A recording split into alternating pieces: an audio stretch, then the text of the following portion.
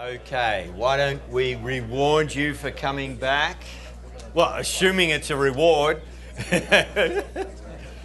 So why don't we just take a little time to take stock of where we've come from and ask any questions or make any comments you'd like to at this stage. And then we're going to spend some time looking at where are we seeing these sort of things happen today and how do we apply what we've learnt to our lives and ministries. Yeah. Yes, thanks for all this. I was wondering if you could talk a little bit more about, I guess, some of the things that happen in that maturity phase. Things like churches being constituted, and then associations being formed and networks that happen, and even seminaries and that kind of thing. And just, I guess, if you could speak to the value of those things, and then also how that can fuel growth and help with growth instead of just becoming institutions unto themselves and kind of I guess leading to decline in some ways. Does that make sense? What I'm asking? Yeah. Even if we hit prime, eventually this happens and this happens. And it's what a guy called Thomas O'Day, a sociologist, called institutional dilemmas. A dilemma is that whatever you choose to do, you're going to have trouble, but you have to make a choice. And so the dilemma is, remember here we're putting in building blocks, methods and structures that facilitate growth and life. The dilemma is you can't expand in depth and breadth without some of those building blocks. On the other hand, eventually, Winston Churchill had this saying, we shape our buildings, and after that, they shape us. So it's a dilemma. But, there are simple organisms. They're called amoebas. But if you want a human body, you're going to have some complexity and some organization. So you've got, it's a dilemma. And that's why we said with prime, it's a moving target. You're continually having to adapt and change, and yet you need to lock some things in to get something done. Hey, this is effective. Let's do it and train everybody. All of a sudden, it's taking off. And yet down the track, we're locked into this methodology or this pattern, and we find security in it. And so, actually, sooner or later, these institutions you've built for very good reasons will trap you. There are no exceptions to this, sooner or later, and yet it's right that you did those things. Okay? It's a little bit like sometimes the best thing we can do is become a parent or a grandparent or a great-grandparent. In other words, we're not all that flexible, okay? We're not, I'm probably not ready to go pioneering. Well, maybe I will, I don't know. But to do some of the early things that I did, I'm not that crazy anymore, But I can be a father and a grandfather.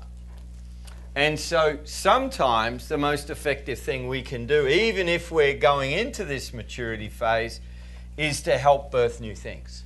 Start some new life cycles, become a parent and a grandparent.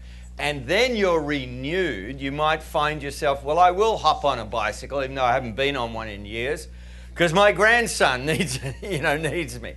Okay? And that new life begins to renew us.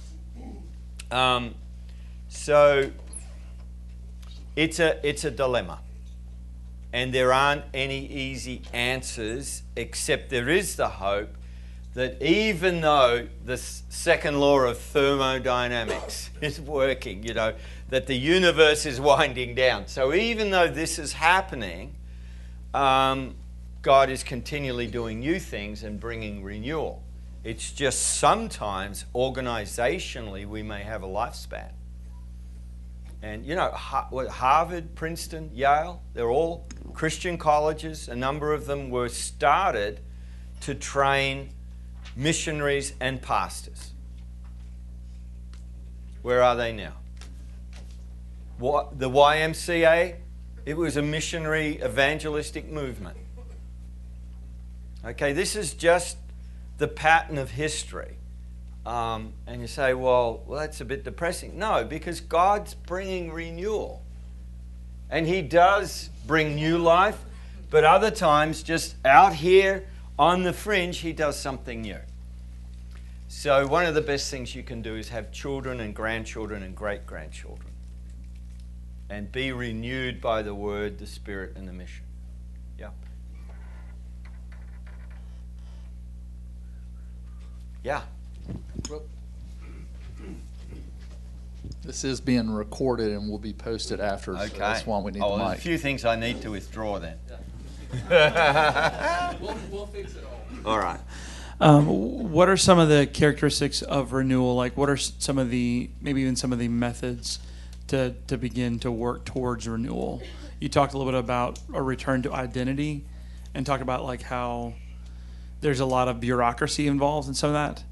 Can you talk about some of the times you've seen some of those things historically and what some of the characteristics have been? Yeah, well, the Moravians are a great case study, or you know, the one I mentioned with Peter at Cornelius' house, or even between the resurrection and Pentecost. What's Jesus doing? Let's return to the living Word of God and let's get back to Ting Tacs. Wait for the promise that the Father is going to give you the power of the Spirit.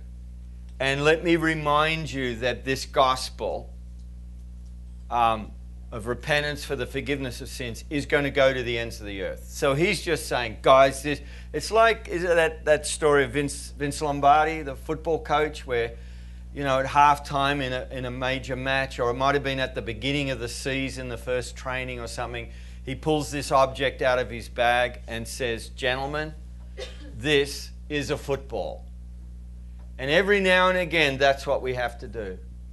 We just have to ask the question, okay, in this church, in this college, in this ministry, when was the last time a person far from God came to know Christ? And what are they doing now? Are we seeing people make disciples and form new churches to the glory of God? Is that happening? And what are we there in, one of the best things a college like this is some of the stories I'm hearing from George and others where, hey, we too are out in the harvest. You know, I'm the important international guest speaker and I'm waiting on the curb, right? While George has his window wound down in his pickup truck and he's grasping the hand of the security guy or the policeman and talking to him about Jesus and praying for him. Well, I had to wait on the curb for all that to happen, okay? Well, you've just got to be close to the action. You've got to go to where you see God at work. You've got to say, okay, people do come to us at this. Well, how do we take lifelong, just-in-time training to people in the field? So that the college is serving what God is doing out there on the fringes, because not everybody can come to this college.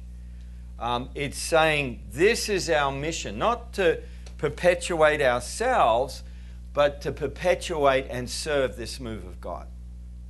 So you've just got to keep coming. Remember, renewal is making an innovative return or a fresh return to our identity.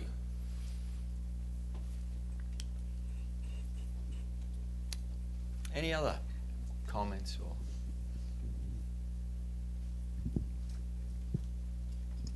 Yeah, so with respect to organizations and institutions, not that I'm thinking about my paycheck next month, but You know, You so- get paid? How does that happen? You know, seminaries and Yeah. churches, you know, they, like you're saying, they have a lifespan. You know, so they may be positively correlated with a movement, or they may be neutral, or they may be negatively correlated Yeah. with a movement. And in this decline and decay phase that you've got there, you know, it seems to me at that point they're negatively correlated. Yeah. Right? Yeah. They're a problem. They're not even neutral. Yeah, they're opposing that movement of God. Right, right. So, and it's a little bit related to this question over here. How, you know, organizations and institutions have a certain, they exist sometimes in order just to perpetuate their own existence. Yeah, that's when a movement has become an institution, Right. where it's no longer serving the cause, but it's seeking to perpetuate itself. Right, right, right. So, do you have any stories of people or organizations breaking out of this decline or decay phase? Well, the Moravians are not a bad one. Right. You know, I think there's a number of renewal efforts going on around the Southern Baptist churches, and the great thing for the renewal of a movement is the autonomy of the local church.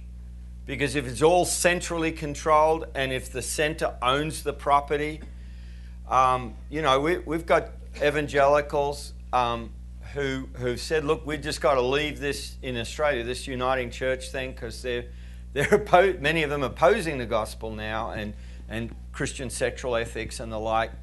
But to do that, you know, we're going to walk away from, you know, millions of dollars of property that faithful believers have given sacrificially in this generation and previous one. So are we willing to walk away? Because it's all centrally owned. And that makes the renewal of the autonomy of the local church. We can rip our hair out and say, oh, you know, it's like herding cats and all of that. But it is a good principle. But it's not our mission to save institutions. As much as we love them because this is what we've come from, and God loves them too, but it's our mission to seek and to save the lost and to make disciples and multiply churches to the glory of God. And so you've got to discern, Lord, what are you? And often the Lord says, yeah, I want this. These are my people. But it's not ultimately, our mission isn't to save this particular institution or organization. We have marching, we have the core missionary task. And so some of us are called to work within, but it's never like if we fix this, then we can do the real stuff. Okay? You do it at the same time. You want fresh stories in whatever you're doing, because the new thing that God is doing, which is really getting back to the old thing, helps unfreeze, either in opposition but also in attraction. It gives us, it's no use doing that demographic studies and our vision and values and all of this stuff for the church. You know, what you need to do is let's go find some people far from God and see what Jesus does through ordinary people. Now you're ready. If you want to change your vision and values and all of that, that's fine now, because now you're unfrozen. You're in Cornelius' house and the Spirit fell upon us. And we baptized him, even though we didn't have authority to do that. We welcomed them into the body of Christ, even though we're going to now have a big church fight in Acts 15. We're just going to do this, and that brings renewal, but some will resist it. So make sure you keep the main thing the main thing. And the other principle from the rabbi, Edmund Friedman, wrote a number of books about applying sort of family systems theory to churches and synagogues. And he says A leader in any situation is a self-defined person. They know who they are. They have their identity. So they're a self-defined person with a non-anxious presence. So they're connected. Okay? And they're not all freaked out and trying to control and overreact and all of that. This is Jesus, right? And this is how you fix, or your only hope of fixing, a dysfunctional system, whether it's a denomination, a church, or a family, or a marriage. So how does this look like in Jesus' leadership and his change agency? Well, you know, some guy's just been lowered through the roof and is there on the floor, and he needs healing and he needs his sins forgiven. And the house is packed. We could dismiss the meeting and do it all quietly, because then there'll be no trouble. We won't offend anyone. But he's relaxed. He just says, okay, why don't we just forgive the guy's sins and heal him? And part of the spin-off of that is these guys their hearts will either melt or they'll want to kill me. So now it's like he's self-defined. I'm going to do this. We're going to heal on the Sabbath, you know. I'm going to forgive sins.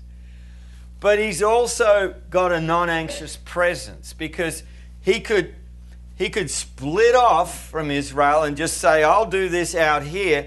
Well, now he's self-defined, but he's not present. He's not connected.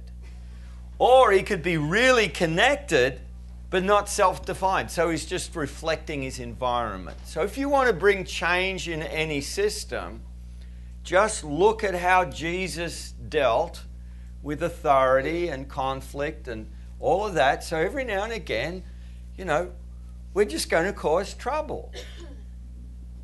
You know, not just in a bitter reactionary way, but so don't try and bring the change in the church. You know, it's like Kyle. What's Kyle's second name from East West? Pearson. In Dallas, you know, and some pastor rings him up. I want some training. He said, oh, fine. Are you free tomorrow afternoon? We'll go out in the apartment complex near you. He said, no, you don't understand. I need some training. I need to take my church through. That's fine. Let's just go out for an hour, see what happens. Well, that guy's life is transformed. He's leading people to Christ on that first day. Okay? So now something's getting a hold of you, and you're ready to invite others into that. And they may or may not buy in. Okay? But that's what unfreezes the system. Yeah. All right. One more, and then we'll hear from some other people. Question. Yeah. What are some... I'll gather my thoughts on my thoughts. Yeah. We want this on record, you know. So you be careful Are you what sure? you say. I'm Yeah. I was hoping maybe you could share with us some guiding questions that would be good for us to ask ourselves as we're in the birth, growth, maturity, and prime phase, so that we could self-check to make sure that we're keeping to the first commandment, which it seems like a lot of this conversation kind of encompasses, to have no other gods before us, that we don't have... methods don't become an idol, and All things can become an idol. Prayer can become an idol. Worship can become an idol. Studying the Bible can become an idol. All of these things are, and the wonderful thing is God's ability to step in and disrupt us, you know. And so, you know, having to do evangelism can become an idol. So, you know, I think there's no better corrective than just immersing ourselves in the Scriptures, being a part of a group of people, a team, a group that has a heart to do these things and to allow to follow Christ and allow Him to teach you how to fish for people. So don't do that in isolation. Get some training. Nothing better with, not alone, but with others, stepping in to the harvest, whatever that looks like in your world. So you saw some come over here. You saw some wonderful stuff happen in South Asia, and we won't delve into that. Over a period of about 10 years, you saw some movements happening in India and Nepal. But then you came back to the US, and this is when we first met, I guess, or just after that. You know, it was after the war, I think, Jeff. Is that right? Yeah. And you were down here thinking, Lord, what you've done in other parts of the world, can we see movement here? Can we see multiplying disciples and churches here in a Western setting? What was it like to be in this place? That's a good question. I think one thing is when you come out of, it's literally like when you experience sort of journey 1, journey 2, journey 3 in South Asia, for example, and you sort of, you're following, okay, here's journey 1, this is what I'm experiencing, 0 to 1, planting the first church. Journey 2, a little more discovering and planting churches, and I don't know where I'm supposed to be. And then journey 3, a lot more discovering of, believers, and and you sort of, I guess you're just expectant, that this is what God does. So when you come back here, and you're like, okay, this is the way it's worked, and now you're going, I have no idea how it works here. So there's one side, there's a confidence in the promises of God, because I would say I went to South Asia because of Southeastern, honestly, with a trust in the promises of God. There's vision, big vision to do something, but it's the trusting in the promises of God, trusting that He desires the knowledge of God. The knowledge of God is glorious, and it's, well, let me say, God is glorious, and He is glorious through the nations. What's lacking is the knowledge of God. His promise will be fulfilled. There will be the knowledge of His glory. That will happen. So I think there's one side here is just going, okay, I got to trust and believe the promises. And I got to trust and believe the word is true wherever it's at, whatever season it's at. And the bottom line is, can I be content if I go out every day and you just pray, and whether anybody believes or not, if I go out, share the gospel or pray with somebody, and that's all I do. And I train anybody in anything that moves, but nothing else happens. Am I content in who Christ is and what He's doing if that's all I were ever to do the rest of my life? And so at this point, you're sort of wrestling with, it is the identity piece. Can I trust the promises of God? Is His word true? But you're also wrestling with, how do we do this stuff here?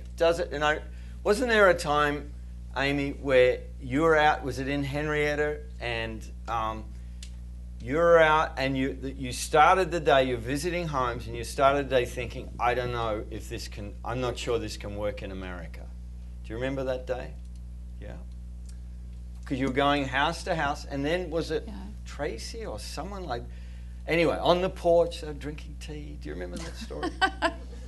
I know your life better than you do. You do. Why don't you say? No, I want to hear it from you. What was God doing in that time? What was happening for you? Well, there was always a question, because we saw so much going on in South Asia and things were really starting to take off. And then God called us home, which doesn't happen. He calls people to the mission field, but not back home. What's up with that? So there was a lot of disillusionment, I guess, as to why He called us back. And so how you get started in a different context. We're insiders here in America, but how do you get started in this? So actually, Jeff had called our local police station and had just asked, give us your top 10 911 call areas. And so we figured they need Jesus, right? So we took the top 3, and the church that was just meeting in our home at the time, we just started prayer walking those 3 areas. And the church was just made up of some friends and some family. And so, yes, we were out in this one area and had been praying and just talking to people, but not seeing anyone really believe or accept. No lives changed, nothing miraculous. It was much, much slower than in South Asia. And so there was one morning that before we started, we would always pray together first. And so the question was, should we really be here? Is this really what we're supposed to be doing and where we're supposed to be? And so Jeff said, well, just ask for God to tell us today, to just reveal that. Is this where we're supposed to be? So we started prayer walking and sort of broke up. And that is when actually Jeff's parents, who are part of our group, actually met this one couple, and they had invited them up onto their porch. They were extremely poor, so didn't want them to come into the house, but they could come up on the porch. And they actually said, you're here because we really need to hear what you have to say. And so that was just, okay, thanks God for that answer to prayer. And so that's where, if you've ever heard the stories of the church on the porch, that's where that came from, is they started gathering the community actually there on the porch to start hearing stories of Jesus and start hearing the gospel and praying for each other. And believers came out of that in a church. And so in this sort of time, you're wrestling with, can we trust God for a breakthrough here? You're also wrestling with, how do we do this in America compared to India and Nepal? The other thing that's going on, though, is, and you're committing to action. You're saying, even if it doesn't work, we're going to do this because it's right. And then along the way, God is doing a couple of things, as I've heard your story. He's building, he's connecting with you, with people all around the country and us in Australia and other places, with people who are wrestling with the same things. And you're beginning to sort of think, okay, here are the methods, here are the strategies, piece by piece. A bit like John Wesley, you're sort of stumbling, you're failing forward to discover what is this thing that God is doing. Does that sort of, do you want to speak into that? Yeah, well, I would say, we sort of started with what we knew worked in South Asia, but you started realizing it doesn't work exactly right. So you start tweaking and morphing things, not knowing. It's like throwing Jell-O on the wall. You just see it, throw it on the wall, see what sticks.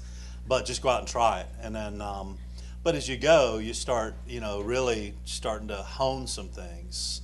Because, in the Word, there's, for anybody who's separated from God, there's a solution in the Word.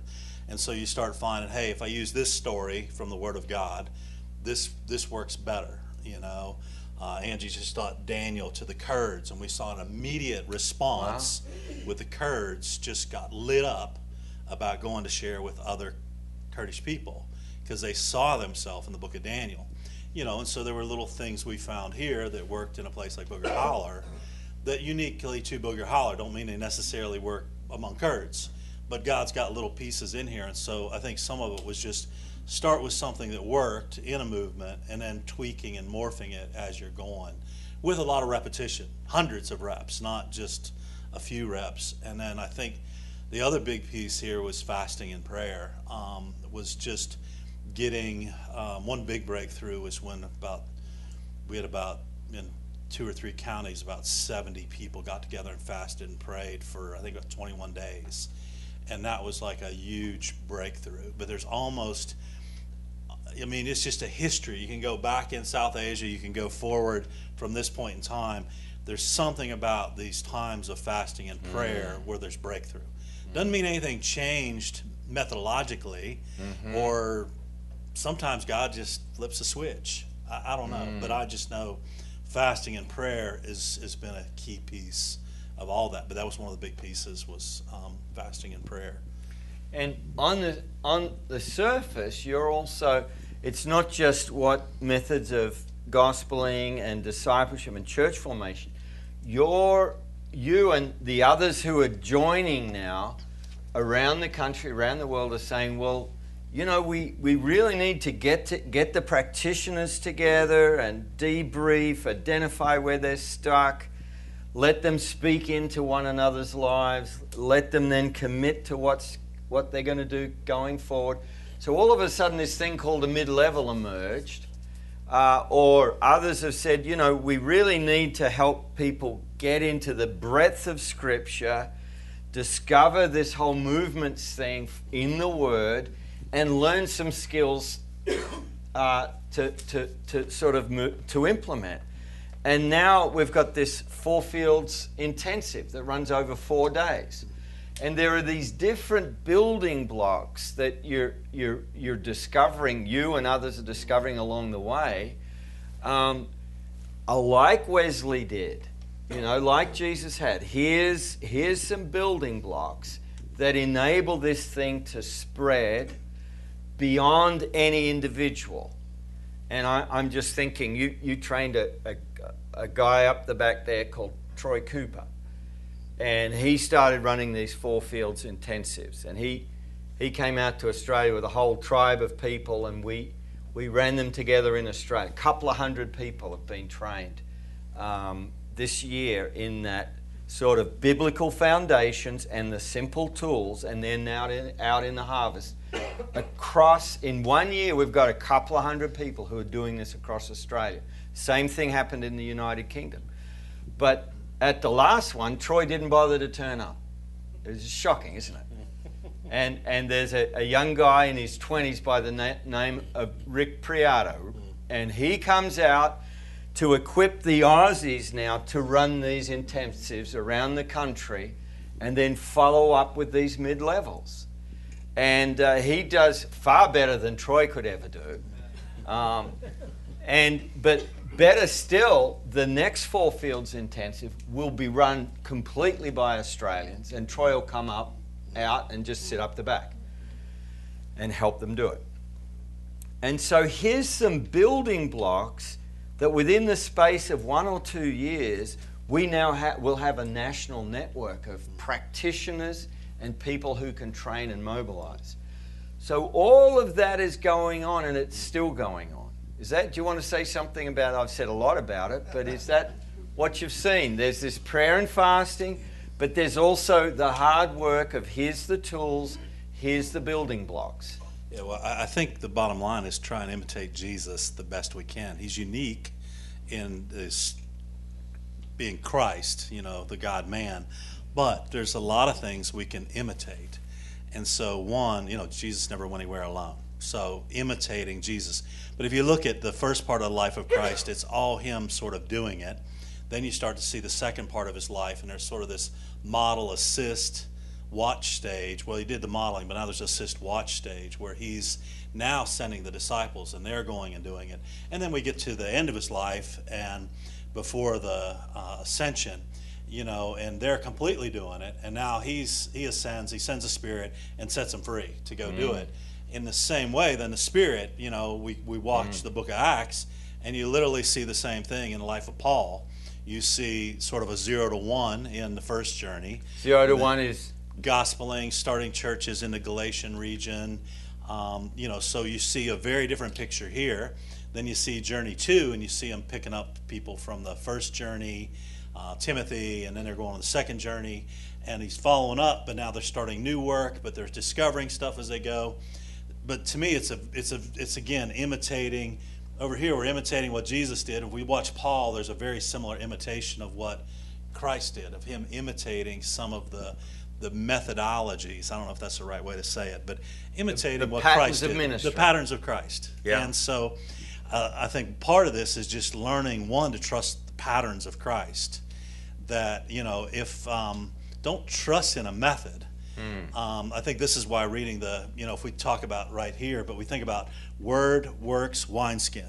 So always train people to go back to the word. Don't trust in the method. Go back to the word. Works is, man, I'm going to look at history. I'm going to look at church history. I'm going to look at movement history. I'm going to look at what God's done. But somewhere in the midst of this is the new wineskin that fits for this context. So in South Asia, the new wineskin looked different, say, than America versus refugees in a European city. But it's still always going to go back to the word, but take a look at similar practices that were in movements, but make sure the new wineskin is there. But a wineskin's only there for a season. But the word will not fade away. So we've got to keep, to me, that's where we keep going back here to the word and dig into the works and a wineskin, but keep going back to the word. Are you telling me the Movements podcast will serve its purpose but not be eternal? Probably not. Okay. Sorry. But for a time. Okay. And this is just my observation. In different places, and it's not just the sort of stream and networks that you're part of, but this is happening all over the Western world. As we see the movements in the developing world, and as God is shifting people around the globe, there are all sorts of initiatives like you've been a part of in No Place Left that are popping up. We're part of something truly amazing. They may have different labels and different relationships, but this is a greater movement of God. And in places, we're already seeing this, it's taking off.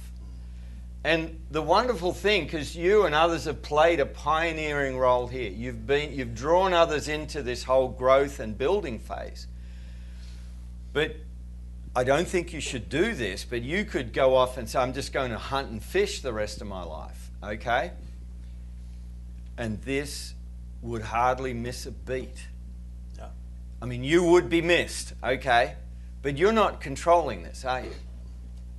You're watching your children and your grandchildren and great-grandchildren really pick up the challenge and go for it. So it's not a centrally controlled thing, and it's part of, there are signs of new life all over the place alongside of what you're doing. So thank you. Okay. This is what I would leave you with. You are a part of something far bigger than you realize. You know, the engine room of history, and certainly of the history of God's movement, is the multiplication of movements in all their diversity, yet in their common cause of the Word, the Spirit, and the core missionary task. This is happening all over the world. And it's happening here in the US, and we're catching up in Australia and Europe. You are a part, if you've signed up for this, you're a part of something that is unprecedented in human history. You know, we have never seen movements of multiplying disciples and churches amongst Muslim background people. It's never happened until this generation. You know, I like to say, if your children and grandchildren, if you're worried that maybe they'll drift away from the Lord because of the state of the church, don't worry, because the Koreans, the Brazilians, and the Nigerians and the Nepalis are coming.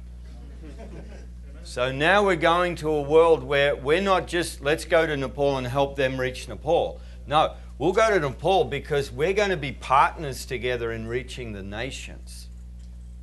This is a wonderful time. This is the lead up to finishing the task and Christ's return. I'm not giving you a date. I'm just saying these are unprecedented times.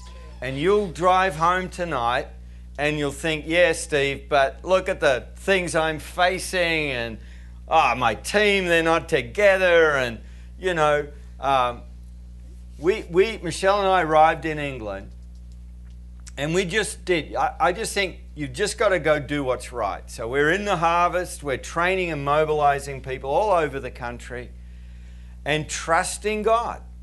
And after about a year, I met this guy called Russell Godward, and he and his wife had just been through an awful experience of losing their 21-year-old son to cancer. You know, they had had the dark night of the soul. But Russell was saying, I want to give my life. He's a pastor of 20 years. I want to give my life to making disciples. So I said, hey, go away and take about the next 3 months off and just spend some more time grieving and finding God in your loss. It had been about a year, and you know, you've been grieving for a year, so go. I don't want to see you for another 3 months. And then when you come back, we'll give you some training.